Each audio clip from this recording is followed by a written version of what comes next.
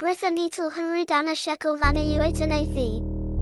The vast utterance of temporal twist, delivered by Keterin against Thorlask the Lich King.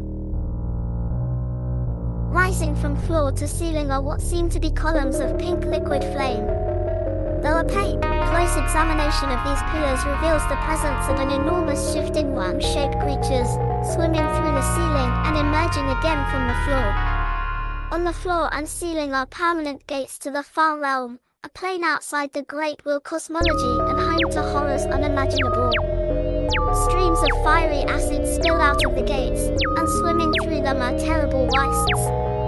Worse, the column carries an immersed victim up through the ceiling and into the far realm itself, a mind-shattering experience indeed. A casual touch attracts the attention of the waste contained inside it, causing it to leave the pillar of fluid and attack. Otherwise, the wastes are content to swim through the fluids of their homeworld on their insane journey to nowhere.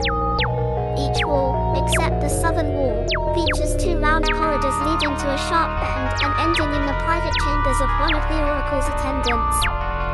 One attendant is always in the main area, seeing to visitors, and the needs of the oracle herself. Heavy-hooded red robes completely conceal them.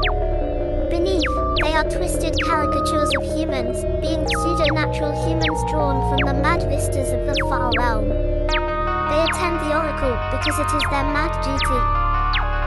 If the oracle is threatened, the pillars disturbed, or if there is any forced entry into the shrine, the attendants attack and fight to the death. An acolyte opens the doors and welcomes them, in a quavering voice, inviting them to enter. The red-robed attendant leads them into a large hall, tiled in marble with 4 columns of fiery energy that travel from floor to ceiling. Halls lead out from this central chamber to the west, north, and east. Dominating the center of this room is a pillared dais with 3 short steps leading up on all sides. Overhead, the ceiling rises about 30 feet before ending in a painted dome depicting stars on a field of midnight blue.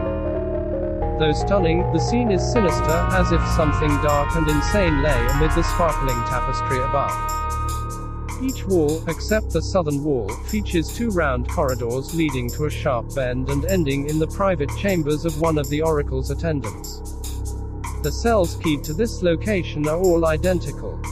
They are filthy places, filled with bone fragments and rotting flesh. Orange moss carpets the ceilings and slippery slime coats everything. The air is putrid, filled with the stench of decay. In the center of each room is a pedestal holding a basin of clean water, though of a weirdly bright blue color.